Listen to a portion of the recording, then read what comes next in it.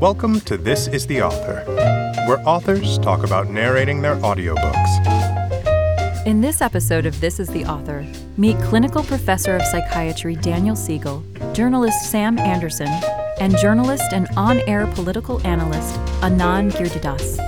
From becoming more in tune with your mind and body, to exploring the history and dynamics of an American city, to examining the global elites, you'll go on a journey from the individual to the many with these authors. Plus, laugh along as you hear how one author actually pronounces the word buffet. Enjoy. Hi, this is Dan Siegel, and I'm the author of Aware, the Science and Practice of Presence. I was inspired to write the book Aware because a practice that I had developed initially for people I was seeing in psychotherapy was then being used in workshops I was teaching for professionals and then in workshops for the public. And I did this practice called the Wheel of Awareness for 10,000 people, and the results were quite startling. The discovery about what consciousness might actually be that emerged from discussions with scientists and blended with the experience of the people in the 10,000 person study were so exciting that putting it into a book would make it available to others to not only learn how to do the wheel, but to learn this exciting new possibility for what consciousness is all about. Moving would be the word I would use to describe what it was like to work here at the studio with Jessica in putting together the audiobook for Aware.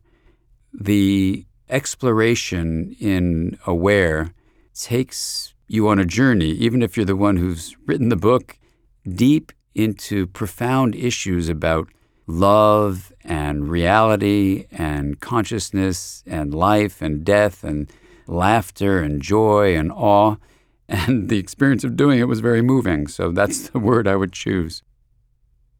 In doing the audiobook for Aware, there were two words that were quite challenging to actually say and very easy to type.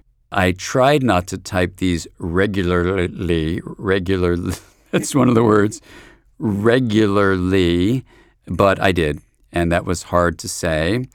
And the other word must be so difficult because I'm having a hard time remembering it right now. I don't remember the other one, but that's the problem. The next book I'll read, I'll probably forget that I shouldn't have typed that one. But actually, when I write books, I try to remember which words are so hard to say, and I avoid them.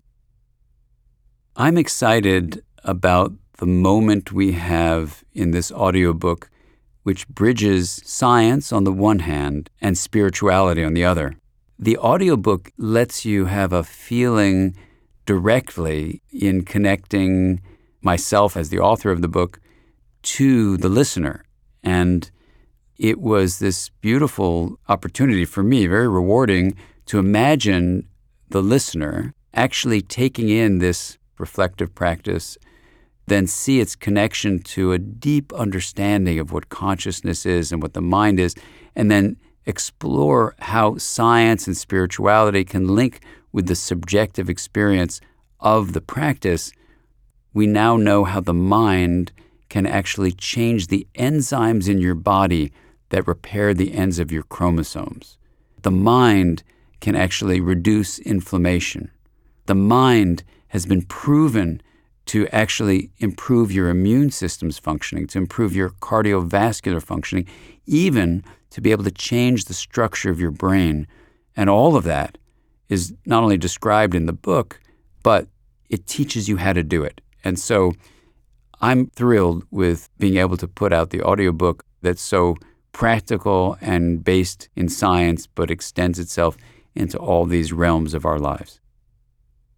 My dream narrator would have been a dear friend named John O'Donohue.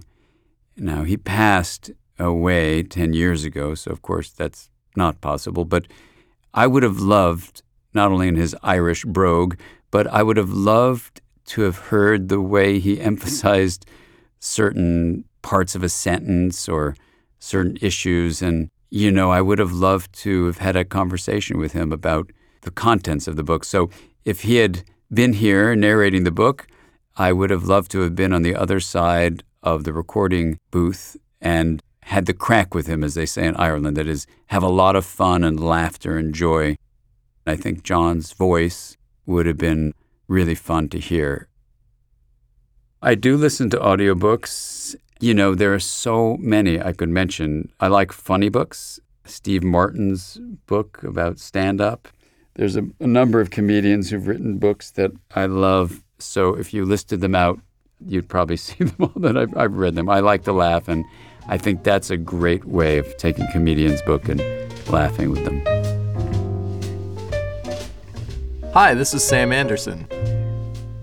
I wrote my book because I was standing one day in the office of the editor-in-chief of the New York Times Magazine, where I work. And he said, "We got to get some big story for you to write about." And I said, "Sure." And he said, "You're a basketball fan. What about this team in Oklahoma City? They seem interesting." And I said, "They seem very interesting." He said, "Go on out there and see what you find."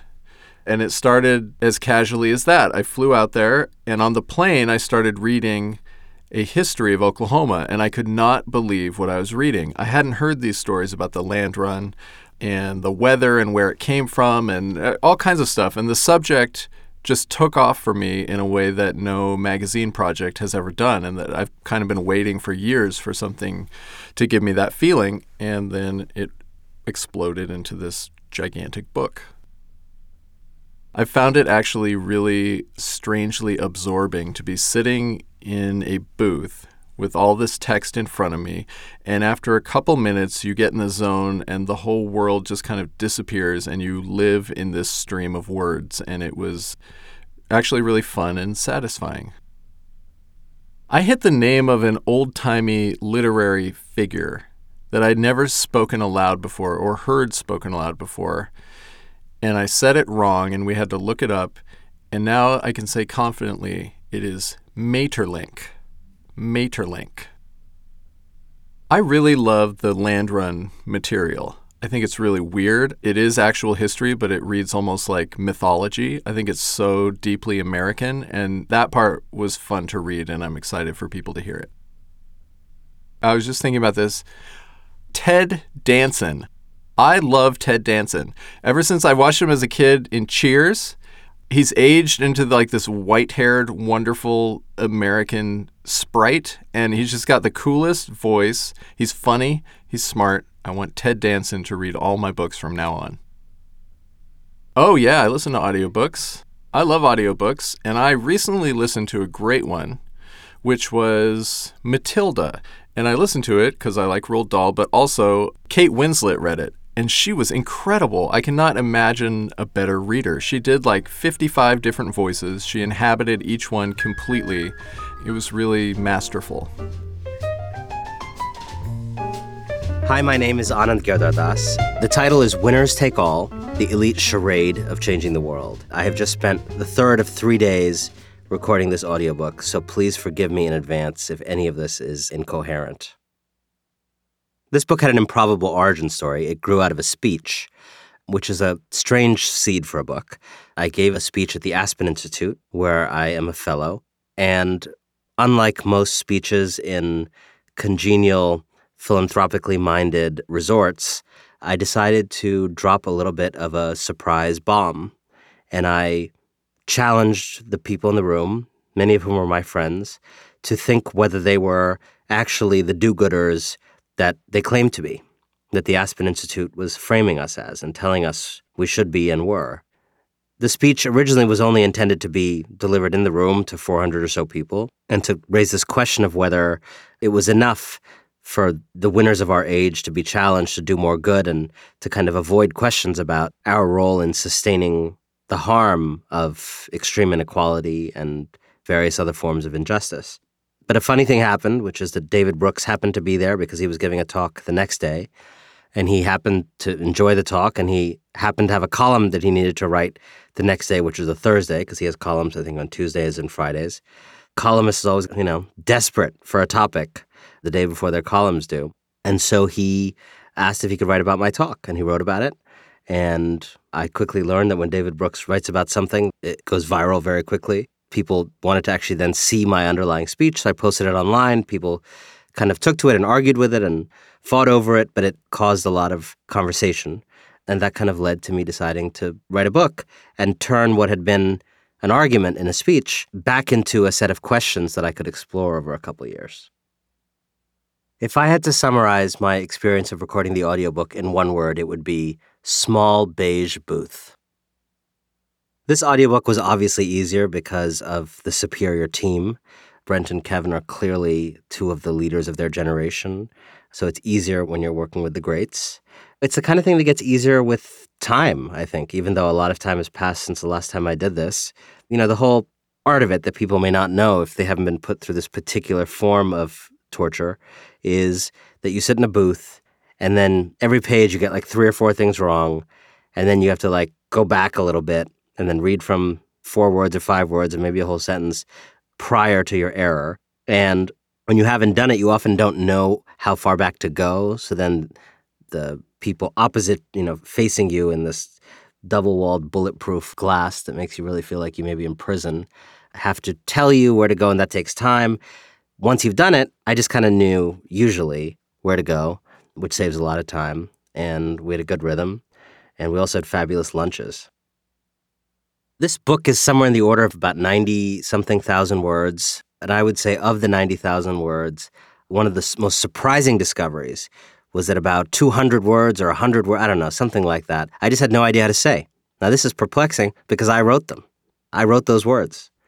However, writing is with your fingers, obviously, and just because you write something doesn't mean you know how to say it. Now, I didn't realize that necessarily until I came in to record the audiobook, and so then I had the humiliating, see, I just said humiliating wrong. I had the humiliating experience of having to be corrected. So a couple examples. I have a tendency to say buffet, like Phoebe Buffet from Friends, but it's apparently pronounced buffet. Now, when a man learns something like this, he has to look back on his whole life. What are all the moments where I got this wrong? What were the consequences? What are the sliding doors that, you understand. What else did I get wrong, guys? Oh, it should be luring, but I said luring. I just kind of put a Y in there. I mean, America is under strong Russian influence right now, and I kind of gave that word a little bit of a Russian sound.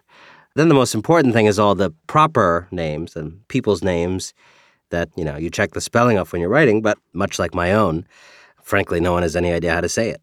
So it will be no surprise to anybody from Poland that the Polish names were some of the hardest. But look, my name's Anand Giridharadas, so I am in no position to say anything further on this issue. What am I proud of in my performance? I'd prefer to let history be the judge. Gosh, if not me, who could read this? I mean, it would obviously have to be someone both, brilliant and super easygoing. The only person that would be better than me at reading my own book would be someone who knows how to pronounce the word buffet or buffet or whatever it is. I do. I listen to a lot of podcasts, which is, of course, the gateway drug to audiobooks. And I do listen to audiobooks. I should say I have been listening to the same one for a long time because I decided to listen to Bob Caro's Lyndon Johnson series. And I started the first one, and it is so long. I would listen to it when I was showering or, driving somewhere. I'm now in the middle of this problem where it's so long, and my phone lost track of actually where I was. And it's taken me weeks to even locate the position that I was. And the further time goes on, my memory isn't good about what I've already heard. So I'm just right now in this total morass where I'm trying to figure out where I am in that audiobook. This is the Author is a production of Penguin Random House Audio. Thank you for listening.